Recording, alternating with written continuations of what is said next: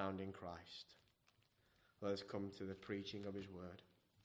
If you have your Bible still open, Romans chapter 8.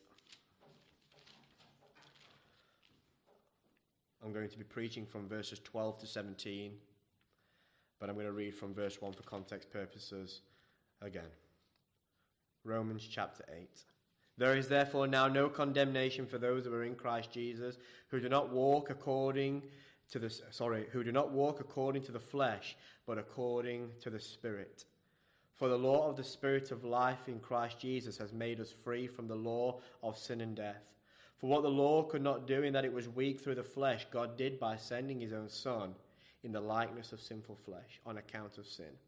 He condemned sin in the flesh, that the righteous requirement of the law might be fulfilled in us, who do not walk according to the flesh, but according to the Spirit. For to be carnally minded is death, but to be spiritually minded is life and peace. Because the carnal mind is at enmity against God, for it is not subject to the law of God, nor indeed can be. So then those who are in the flesh cannot please God. But you are not in the flesh, but in the Spirit, if indeed the Spirit of God dwells in you. Now if anyone does not have the Spirit of Christ, he is not his. And if Christ is in you, the body is dead because of sin, but the Spirit is life because of righteousness. But if the Spirit of him who raised Jesus from the dead dwells in you, he who raised Christ from the dead will also give life to your mortal bodies through his Spirit who dwells in you. Verse 12. Therefore, brethren, we are debtors, not to the flesh, to live according to the flesh. For if you live according to the flesh, you will die. But if by the Spirit you put to death the deeds of the body, you will live. For as many are led by the Spirit of God, these are the sons of God. For you did not receive again the spirit of bondage again to fear, but you received the Spirit of adoption, by whom we cry, Abba, Father. The Spirit himself bears witness with our spirit that we are children of God. And if children, then heirs, heirs of God and joint heirs with Christ, if indeed we suffer with him, that we may also be glorified together. Let us pray. Father, we come to your word in reverence. We come to your word knowing that when you have spoken, Lord, it is the most truest thing that we hear in the face of the earth. We thank you, Father, that we are not like the world who have to live with ambiguous thoughts, not knowing if there is a certain fact, not knowing if there is absolute certainty. But we know that when you have spoke, you are the God of absolutes. You are the God of absolute certainty. And as we come to your word, we know that every word spoken are the words of the living and true God. And when we hear, oh Lord, we must obey. We must listen to it in reverence. And as we come now to the preaching of thy word, Father, I just pray that you would help me. You would help me proclaim this message to your people, that, Father, I would not have any way, shape, or form any glory of the preaching, but, oh Lord, in your goodness and in your kindness, Jesus Christ shall be magnified in the presence of your dear saints here. Father, bless them. Bless the preaching of your word. In the name of Jesus we pray. Amen.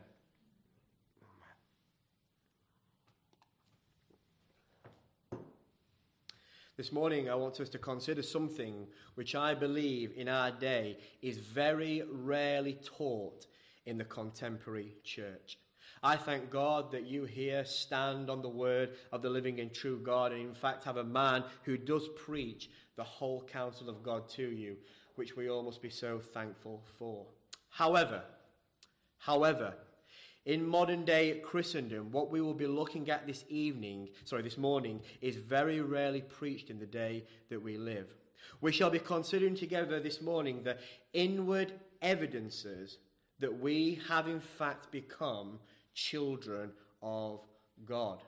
As we read in chapter 8, verse 16, the Spirit bears witness with our spirit that we are the children of God. In other words, how do we know as individuals if we have indeed received the Holy Spirit and are in fact Christians? Some of you may be saying, well, Nick, we know we are Christians because we believe in Jesus Christ. And I say amen. Salvation is by faith alone in Jesus Christ, not of works, but solely by the grace of God. However, However, we see many times in Scripture people who claim to know Jesus, yet on that day they will hear those most terrible words. Depart from me, you workers of iniquity, I never knew you. We see men such as Simon Magus, or more commonly known as Simon the Sorcerer from Acts chapter 8, man who believed in Jesus and yet even made a profession of faith and was baptized in the name of Jesus. Yet we know from Scripture and the historical account that he was nothing more than a fake, and Peter rebukes him and tells him he has no place before the Lord. Brethren, it pains me. It pains me that in our day, I fear that there are many churches who hold false converts, who claim to know Jesus, but on that day they will hear those most terrible words. Brethren, salvation in our day has been turned into nothing more than a mere decision to pray a prayer, and then a church affirming after that prayer is prayed that they then can be sure that they are Christians. So, you may be saying, are you denying that salvation is by faith alone? Absolutely not. God forbid. Yet what we have lost in our day is how radical the new birth is. Yes, salvation is by faith alone in Jesus Christ. But we, as God's people, must affirm what the angel affirmed, which he announced in Matthew 1:21. For his name shall be called Jesus, for he shall save his people in their sin? No. He shall be called Jesus, for he shall save his people from their sins. He did not say in their sins. And this is why Jesus, throughout the entirety of the Gospels, constantly tells us of parables of two kinds of people who claim to be in the kingdom of God. He gives examples of people who claim to be the people of God, yet he says they are either sheep or they are goats. They are either wheat or they are tares. One shall be cast away and the other shall be ushered into God's kingdom. Some of you may say, well, surely it's easy to tell the difference between a sheep and a goat. Brethren, I don't know if many of you are aware, but if you go to the Middle East, sheep and goats look practically identical to one another. Goats can look very, very similar to sheep, and especially when they're in a crowd of people. Only the shepherd can distinguish them apart. Also, if you look at wheat and tares, they look identical. They grow together. And yet, to the unskilled eye, they may even be mistaken for one another. Jesus says both these people claim to be in the kingdom of God, yet our Lord says very clear, it's only those who are true sheep and true wheat will be with him on that last day. So the question is, how can we, who profess to know Jesus Christ, know if we are sheep or goats? The question, my friends, is vital, and it must be asked of ourselves. Jesus again gives us the answer to this question. He says, you shall know them by their fruits. He says you'll know them by their fruits. There will be evidences that one has passed from death to life. Our pastor, Ryan, said some time back, he said, a man is justified by faith, but a justified man looks like something. And I say, amen. A justified man is a sanctified man and being sanctified man. Not a perfect man, but one who shall have the marks or even maybe the buds of new life which is being planted within him at conversion. This is why Dr. Martin Lloyd-Jones says, and I quote him, I do not preach decisions, I preach regeneration, end quote. And I hear the Apostle Peter saying the exact same thing. He says, brethren, be even more diligent to make your calling and election sure, in his first epistle, chapter 1, verse 10. And Paul says the exact same thing. He says in Philippians, work out your own salvation with fear and trembling. Brethren, I know this is not common in our day, but we must examine ourselves to see if we are indeed in the faith. Making our calling and election must be at the forefront of our minds, as this has eternal consequences if we lack in this area. On the other hand, there is, my brethren, and there is another extreme, and you may have seen this. One of the things I have seen today, which I believe is just as much of a problem, is the amount of well-saved Christians who are constantly in doubt whether or not they are indeed Christians. The problem has one common denominator: bad theology. Friends, bad theology is not just wrong. Bad theology is cruel. It's cruel.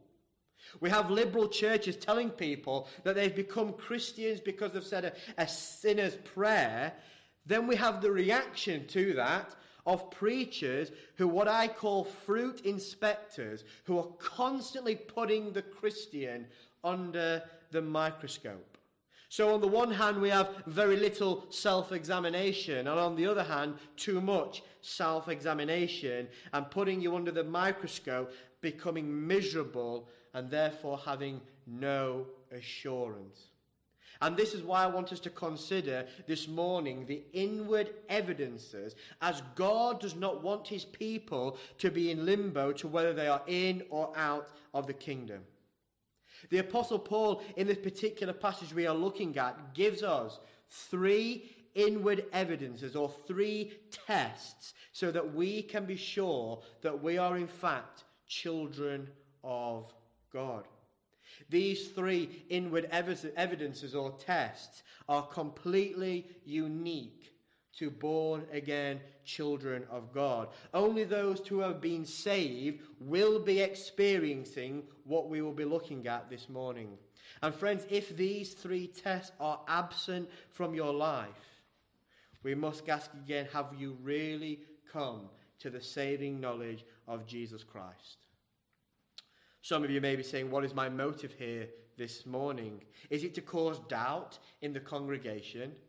Friends, I say quite the opposite. My aim is to help you who are in Christ, to know the work that the Lord has started in you, and therefore being confident of the very thing that he will continue that work throughout all the days of your life, and have the most blessed assurance that you are in fact in Christ. And those to whom maybe have not yet bowed the knee to Jesus Christ, to see the absence of these things, and then to give you hope of the gospel, saying Christ stands with his arms open wide, ready to receive you into his everlasting arms. So this is what we're going to be looking at this morning, which leads me, if you're taking notes, to my first heading, which is titled, Led by the Spirit. Led by the Spirit. We read in verse 12, Therefore, brethren, we are debtors, not to the flesh to live according to the flesh, for if you live according to the flesh, you will die. But if by the Spirit you put to death the deeds of your body, you will live. For as many are as led by the Spirit of God, these are the sons of God. Paul says in verse 14, it says, many who are led by the Holy Spirit, he says, these people are the sons of God, children of God. Just a few verses back, and that's why I wanted to read the context, in verse 9, Paul tells us, if anyone does not have the Spirit of Christ, he is not his. In other words, if we do not have the Holy Spirit, therefore not being led by the Spirit, we are not Christians. Because Paul says in verse 14, it's those who are led by the Spirit are the sons of God. So the question is, or the first test is, how do we know as individuals that we are in fact being led by the Holy Spirit? Now I'm sure if you were to turn on the God channel or even listen to some hyper-charismatic preacher, they would say that we are being led by the Holy Spirit if we have had certain manifestations of the Holy Spirit. Friends, I'm not here to get into a debate about the gifts of the Holy Spirit. There are genuine biblical manifestations of the Holy Spirit that we may confess truth, conviction of sin. But what I do say is even they can be counterfeited. Remember the slave girl in Acts chapter 16, verses 16 to 17, who followed Paul around saying, These servants are of the Most High God who proclaim the way of salvation. Friends, let me ask you this. Was what she was saying lying? Was she lying?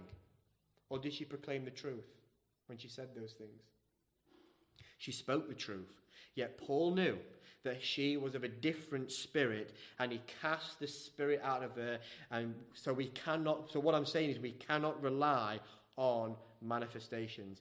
Or maybe in today's church, some would say, I've been led by the Spirit to marry the right individual, or I was led by the Spirit at that time to get the best mortgage deal on my house, or I felt led to do this, or I felt led to do that. Friends, that is not what Paul is talking about in this context.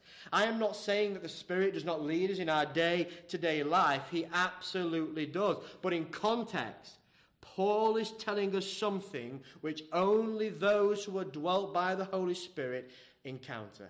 Let us look a little closer.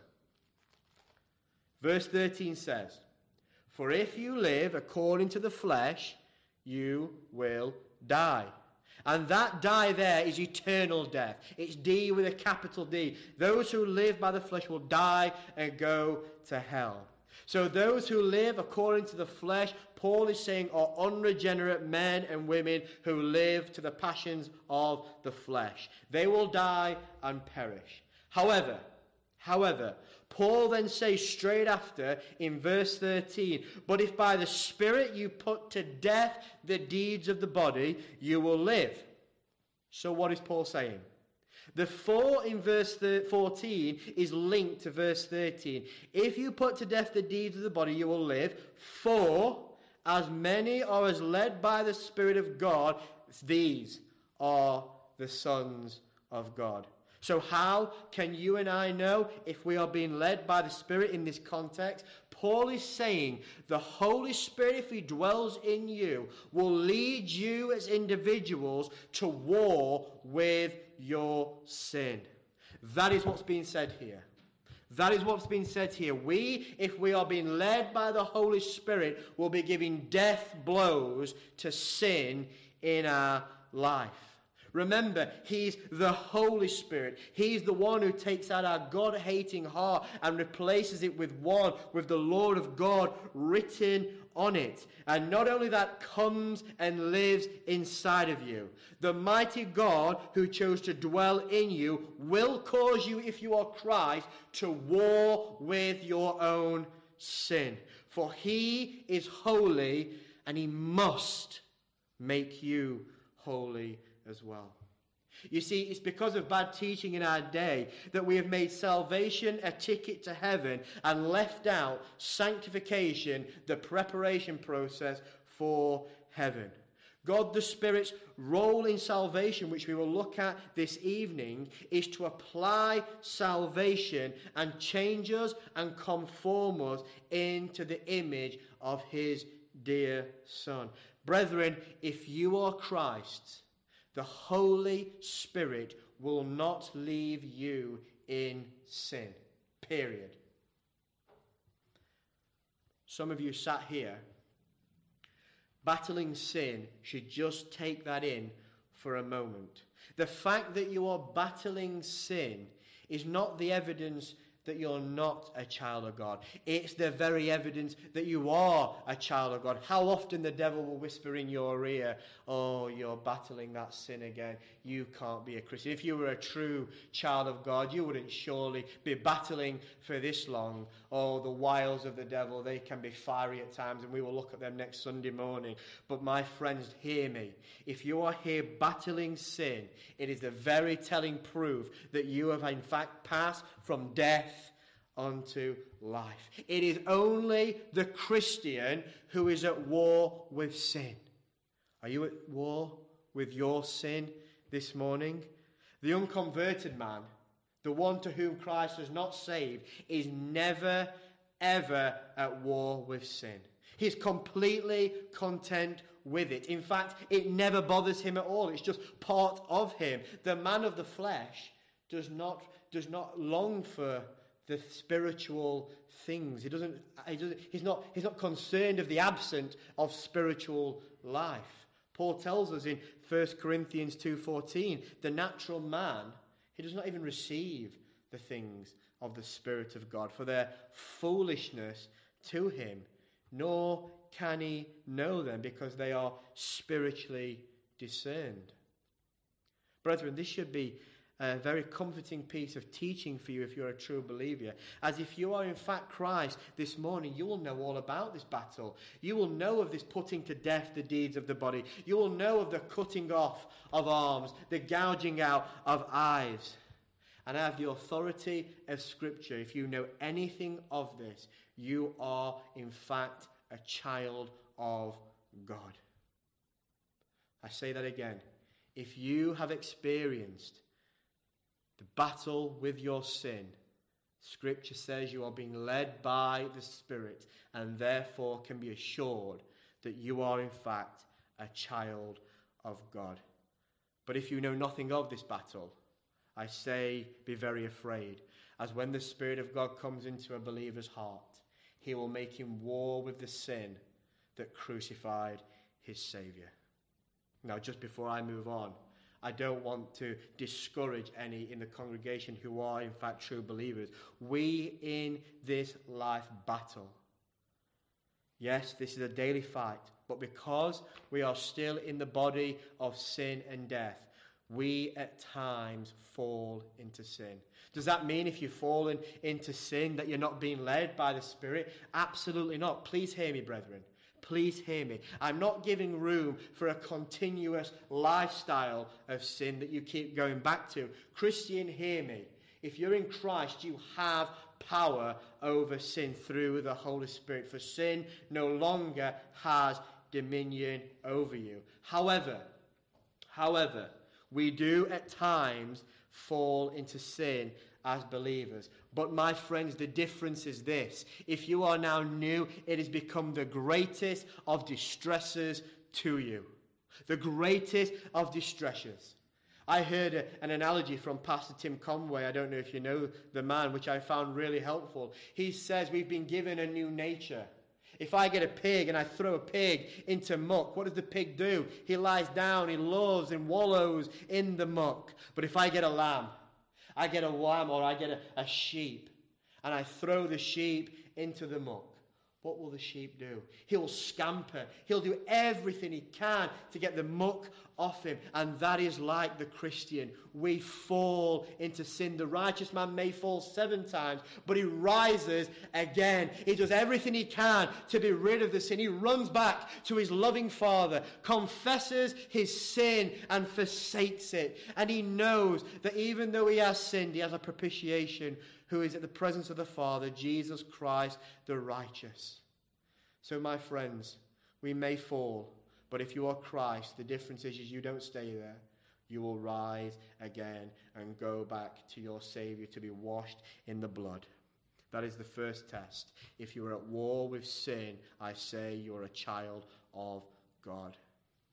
Which brings me to my second heading. The Spirit bears witness with our spirit. We then come to verse 15 and we read, "For you did not receive the spirit of bondage again to fear, but you received the spirit of adoption by whom we cry, Abba, Father. The Spirit himself bears witness with our spirit that we are children of God.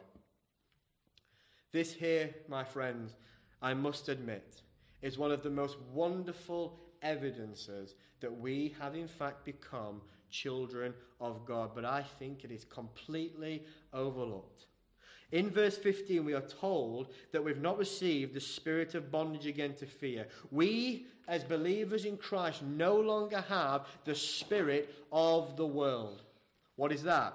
Remember what it says in Hebrews 2. He, that's Jesus, himself likewise shared in the same, that through death he might destroy him who had power of death, over death, that is the devil, and release those who through fear of death were all their lifetime subject to bondage.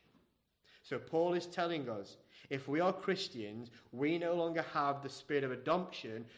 We no longer have the spirit of bondage, where we fear God in the sense that we fear his judgment at death. I'm not saying we don't fear God, we do, but we don't fear his judgment at death. Christ, for the believer, has destroyed all fear of judgment. But now we have received the spirit of adoption, by whom we cry out, Abba, Father. God is no longer a stern taskmaster. We saw through the laws and its demands those who in Christ have received, and it is the greatest of privileges.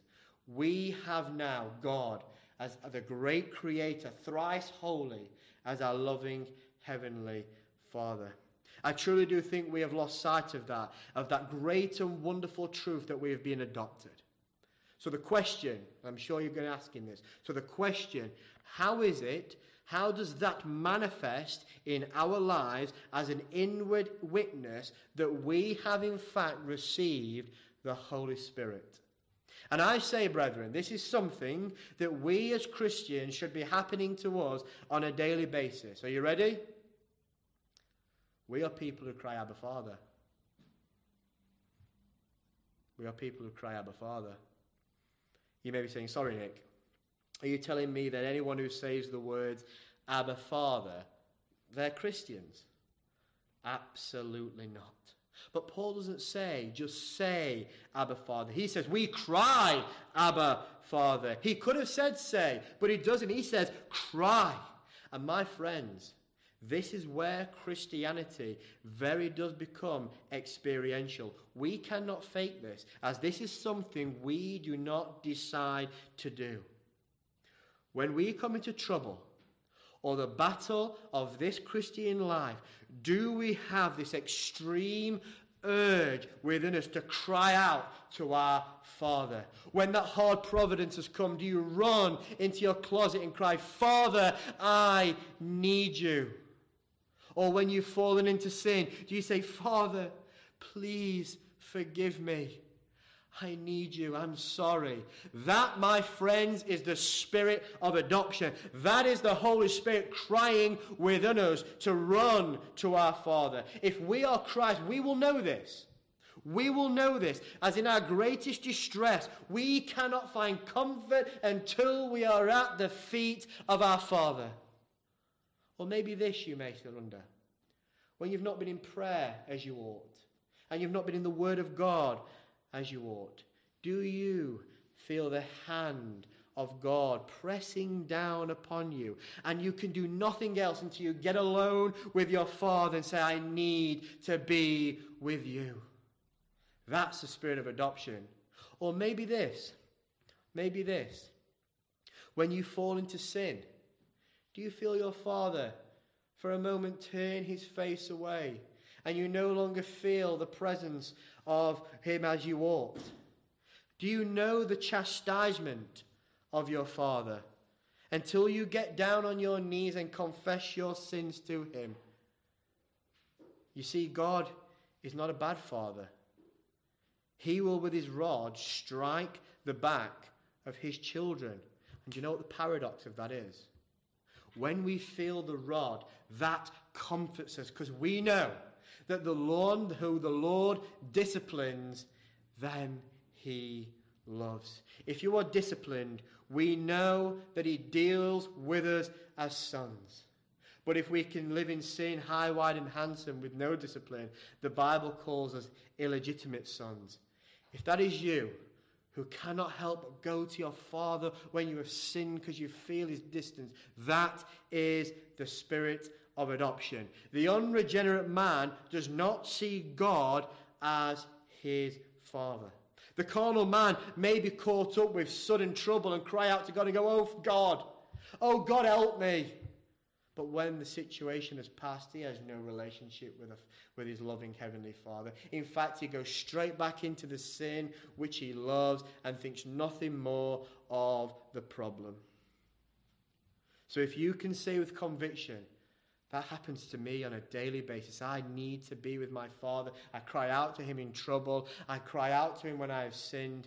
I say, the Spirit himself is bearing witness with your spirit, and you are a child of God. Which leads me to my final point. My final point we read, provided we suffer with him. We come to the last verse in verse 17. And if children, then heirs, heirs of God and joint heirs with Christ, if indeed we suffer with him, that we may also be glorified together. Some translations say provided, and I think that is a better translation, provided we suffer with him.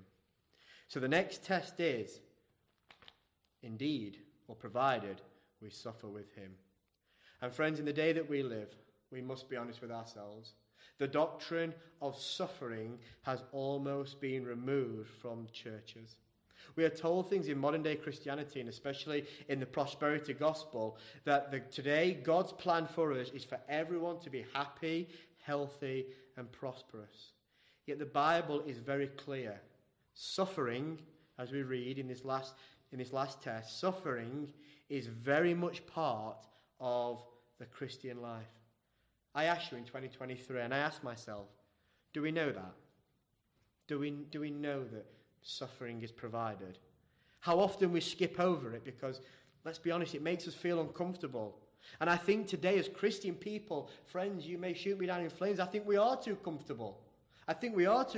We have no idea what suffering really is in comparison to saints who have gone before us. Nevertheless,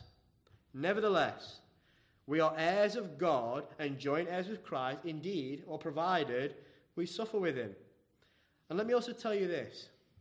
It's not just expected that we suffer with Christ. Guess what? It's been granted. It's been granted to you as a gift to suffer with Christ. Philippians 1:29, Paul says, for it has been granted on behalf of Christ, not only to believe. We say that's a gift of God. Faith is a gift of God. It's been granted. But it says this, but also to suffer for his sake. So it's not just expected, as I said, it's granted. Just in the same way it has been granted for you and I to believe. We as Reformed people love that. It's been granted sovereign grace to believe. But it's also been granted for us to suffer with him. It's a gift of God to you and here this morning, to suffer for the sake of Jesus Christ. I'd like to see that message preached in Joel Osteen's church and Kenneth Copeland's church and see how long it takes for the money to stop being gifted. But the Bible also takes it one step further. It also says that it's blessed when suffering comes. My brethren, James says, count it all joy when you fall into various trials. 1:12, blessed is the man who endures temptation, for when he has been approved, he will receive the crown of life, which the Lord has promised to all those who love him. And our Lord on the Sermon on the Mount said, blessed are you when they revile and persecute you and say all kinds of evil against you falsely for my sake. Brethren, we can't get away from it. This is the lot of every Christian, suffering. It's a gift from God to you as believers here today. Now, what does that mean? Does that mean we've got to go out into the streets of London, proclaim the gospel and get some persecution? Not necessarily. Not necessarily. It can mean persecution for proclaiming and declaring the name of Jesus Christ. However, more specifically, in our Christian life, God Our Father is going to put us in situations where we are going to suffer. Some of you may be objecting to that. Some of you may not be liking that. But I say with the authority of Scripture, God will give you trials to which you shall suffer. Don't take my word. Let's take the Apostle Paul for an example. 2 Corinthians 12:7. And lest I should be exalted above measure by the abundance of the revelations of a thorn in the flesh was given to me, a messenger of Satan to buffet me, lest I be exalted above measure. Some of you may be saying, no, Nick, that's Satan, that's Satan. That's not God, that's Satan. I say, fair enough. But was the Lord aware of Paul's thorn? Let me just carry on reading to you. Concerning this thing, Paul says, I pleaded with the Lord 3 times that it might depart from me. And he said to me, my grace is sufficient for you, and my strength is made perfect in weakness. The Lord refused to take away Paul's thorn, which was causing him so much suffering. As the Lord who allowed it to give, the Lord didn't always just allow, he gave him, he said it was given him to keep Paul humble and to be, lest he be exalted above measure. You see, brethren, the Lord knows us. We're prone to pride. We're prone to idolatry. We're prone to those things where we think we're getting on with sanctification and we don't need God as we don't need prayers. Bang, suffering comes, and what do? We fall down on our knees and cry out, Abba, Father. We cry out for help because God knows what we need. And this is the test, which I get back to. This is the test. Are we willing to go through suffering for the sake of Christ? Whether that's hard providence, illness, the death of a loved one, or whatever it may be that causes us pain, are we willing through God's help to endure to the end? Or are we going to be like the seed that falls on stony ground, that rejoices, springs up with joy, suffering comes, the cares of the world come, and we just go, this is too much for me. If God was real, I'm just going to walk away. How are we going to be? How are we going to be with our suffering regime? Because God has given us a suffering regime. Are we going to complain like spoilt children? And how often we do complain like spoilt children. And that is why I say with conviction of my soul, that is why the prosperity gospel and the people who preach it are vile. I have no apology to say that. Jesus said in John 13:16, the servant is no greater than his master. And if the Lord Jesus, who was a man acquainted of grief, a man of sorrows, what thinks that we can get away from living the same life as him? Who do we think we are? That the captain of our salvation, who is a man of sorrows, that we may escape it. And this is why true Christianity, my friends, it's not just the door that's narrow, but the Bible says the way is narrow and few find it. Friends, Christianity, true biblical Christianity, it's hard. It's a hard life. So you're saying, is it a miserable life? God forbid. God forbid it's a miserable life, because we know that it is a prize set before us. We look to the author and the finisher of our faith, the Lord Jesus Christ, and we remember his promises and we stand on them. Fear not and be not dismayed, for he is with us and he will help us through all of our trials and tribulations. Now, I'm not saying that we will always do it with a spring in our step, but by the grace of God, through the furnace of affliction, the dross shall be consumed, and God shall refine that gold to which he has placed in us. The Spirit, through the suffering, will not, even when we want to walk away, will cause us to look to the author and perfecter of our faith. And he shall remind us of the most glorious promises. For I consider that the sufferings of this present time are not worthy to be compared with the glory that shall be revealed in us. Brethren, that's the blessed hope. The blessed hope that Christ has given to each and every single one of us, if we are indeed his. I conclude with a few comments. Firstly, I want to address those to whom are in Jesus Christ. These inward evidences will not be ambiguous to you. You will have heard all three. I'm warring with sin. I'm crying to my Father for help. And even though this Christian life is hard, I say, where else am I to go? For you have the words of eternal life. You will have those inward evidences in your life, and they will be a daily reoccurrence. And if that is you, I speak to you firstly. Be done today with any more doubt whether you're in the kingdom or out the kingdom. Draw a line today, for he who has begun a good work in you shall finish it and bring it to completion. You are secure. You've been sealed by the Spirit, and he is the guarantee of our inheritance. No more doubts. Run to Christ and be thankful and praise his name, for he has sealed you, saved you, washed you, cleansed you, and brought you into the family of God. Be assured that you are of him. And lastly, I talk to you who may have made a profession of faith, who may be thinking, I've been a Christian for years. Or maybe you have never become a Christian or never bowed the knee to Jesus Christ. You will see that these evidences are absent from your life, for they are unique to the believer. And I say, if that is you here this morning, I say, is there no hope for you? No. Repent. Repent.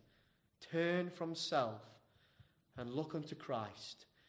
And he says, the one who comes to me, I will by no means cast out. If that is you today, hope is not lost. Heaven's doors are not closed. The last Gentile has not yet come in. The clouds have not opened.